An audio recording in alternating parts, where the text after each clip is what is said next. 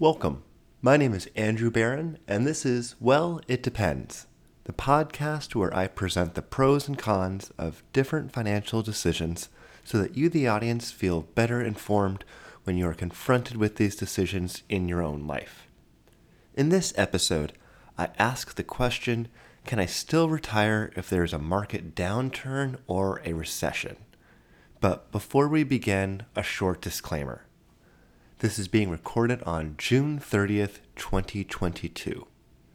The contents of this podcast are strictly for informational purposes only, and nothing said should be taken as investment, tax, or legal advice. Any strategies discussed may not be suitable for the listener specifically, and so we strongly encourage consulting with your advisor before implementing any strategies to ensure they meet your individual objectives. Well, It Depends is sponsored by my firm, John G. Allman and Associates. We are a team of financial planners, research analysts, tax specialists, and support staff, all working together to give our clients a comprehensive experience. If after listening you'd like to discuss your situation with one of our financial planners, including me, please email info@jgua.com. Getting into it. Can I still retire if there's a market downturn or a recession? Well, it depends. Perhaps you sat down December 2021 and thought, you know what? Now is the time to retire. You had seen your investment accounts grow. You had seen your home value skyrocket. Interest rates were low. And you may have figured another year of things generally continuing upward, you should be on easy street by the end of 2022. Flash forward to about halfway through the year. Instead, we have high inflation, Russian-Ukraine war, the stock market has fallen double digits, gas and food prices are way up, and you might be rethinking your timing. Well, we're here to review that and help all of our listeners. The obvious first question is, can you financially provide for your lifestyle in retirement? Many people want to know a number, perhaps a monthly amount that they can spend in retirement.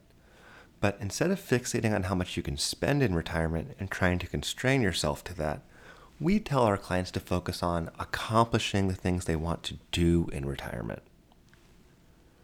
Your retirement costs need to consider any major gifts you're going to make to children for weddings or down payments on a first home, or future gifts for the grandchildren down the line. Additionally, you are unlikely to be as active in your 80s and 90s as you are earlier in your retirement, like your 60s and 70s. If travel is an important part of your plan, you need to anticipate when you are going to take those trips and how much they're going to cost. A good retirement plan will consider these events in addition to the day-to-day costs. Social Security is an anchor for most Americans in retirement. So another good question to ask is, what are your Social Security benefits? Originally set up in the 1930s, the program takes a percentage of your income to pay out benefits. At age 66 to 67, depending on the year you were born, you reach full retirement age, which entitles you to your full benefit amount. If you take it early, you'll get a little less, and if you delay it beyond your full retirement age, you'll get a little more. It's important to consider your spouse's option and your own together. It may make sense to delay one Social Security benefit to maximize it while taking another now to provide some income. Every situation is different. Remember, Social Security was never intended as the only income in retirement.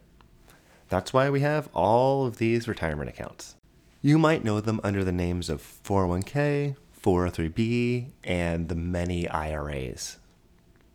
Following the 4% withdrawal rule, we can adequately fund retirement for 30 years.